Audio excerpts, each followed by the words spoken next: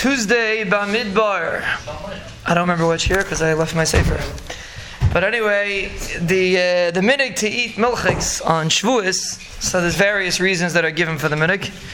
The Paiskim say, I believe says it. The reason is because a person should have zeicher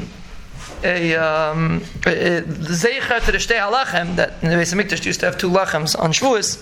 So therefore, the halacha is you're not allowed to eat bread with meat and with milk. The same bread you're not allowed to use for meat and milk. So therefore, if you're going to eat part of the meal with milk, you're going to have one bread for that, and you're going to have another bread for the meat. So therefore, it will be a zeicher l'shtei halachem. So that's, according to that reasoning, really a person should do it in the same meal. Now, kapanim. So the minhag ilam is l'maisa to either have a milchig meal, a full milchig meal, and a full fleshig meal.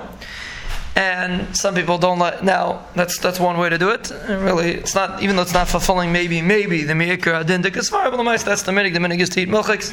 So that'll be one way to do it. Another way to do milchigs, the Paiskim say, is if a person doesn't want to have a milchig meal. The reason why a person would maybe not want to have a milchig meal is because a person is mechuyev to have basar on Yom Tov, and therefore if you're going to have a milchig meal, you're going to be missing your basar. So some people make milchig meals at night and fleshig meals by day, but some places can say even every night is an inyan to have basar.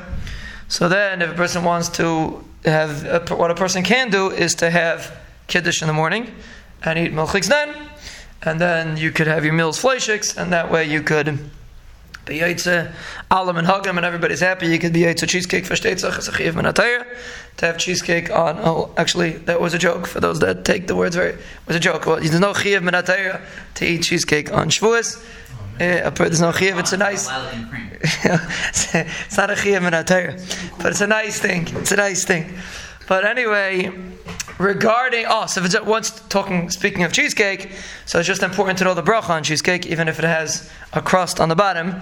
So the bracha, according to most poskim, would be 2 brachas. You'd make a shahakal on a mezainis on the crust and a shahakal on the cheesecake in most instances, because they both taste equally good. It would be like eating ice cream sandwiches, which the Moshe says you make 2 separate brachas on. Regarding a bracha achrayna, you wouldn't be eating a kazayas unless you really eat a lot very, very fast. So then you wouldn't be eating a kazayas of mezainis, and then you would not make an alamichya. And the same thing with having kiddush and makam suda.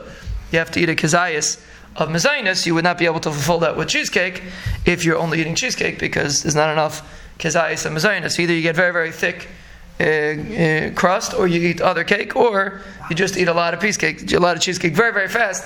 Then you eat a kazayas k'dei achilas bras, and then you can make your alamichya, and you can also have your kiddush and makam suda.